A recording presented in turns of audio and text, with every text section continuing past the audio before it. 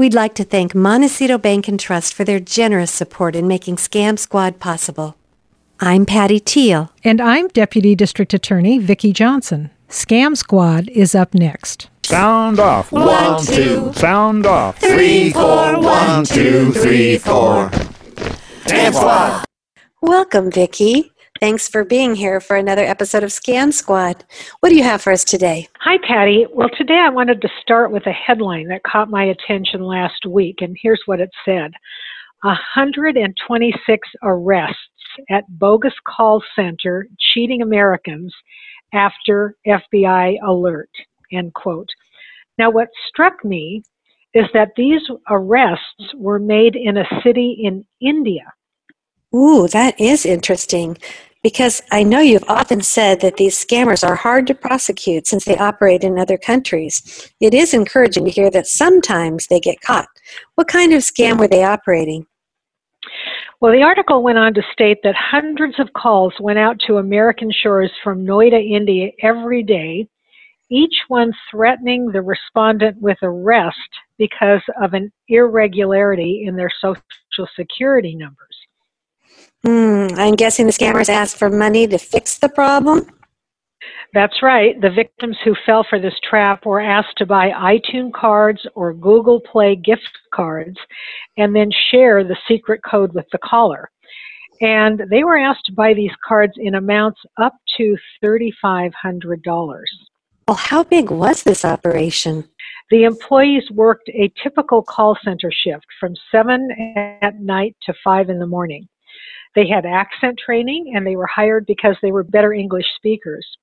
The crooks had associates in the United States, England, and Dubai who helped them launder the money. So once these employees got the code off of the victim's card, they sent that information up the organizational chain to their team leaders, and then the owners who sent the information to cohorts in other countries who would cash in the cards. These are large criminal enterprises, and the head of this operation had other similar call centers operating in other Indian cities. And the FBI was involved? Yes, they were actually the ones who tipped off the Indian authorities who made the raid. The police moved in with a team of 17 officers after staking out the place for 20 days. The raid lasted for 17 hours and led to the arrest of 126 people. That gives you some idea of the size of this particular call center. You've always encouraged people to report scams to the FBI using their website. Can you give that site again? Yes, it's www.I as in ice, C as in cat, 3, the number 3.gov. And this is the reason it's important to give information about scams to the FBI. They do use this data to put together operations that can result in arrests in other countries like this one. That FBI site is there for a purpose, and victims should definitely use it. How widespread is this scam? Well, according to other alerts that I've gotten from the Federal Trade Commission, it's grown exponentially, and that's why I'm bringing it to the attention of our listeners. In 2017, the agency heard from 3,200 people about the Social Security imposter scam, reporting losses of nearly $210,000. So far this year, and this is 2018, more than 35,000 people have reported this scam with losses of $10 million.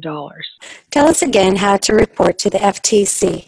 You can report to the Federal Trade Commission at www.ftc.gov.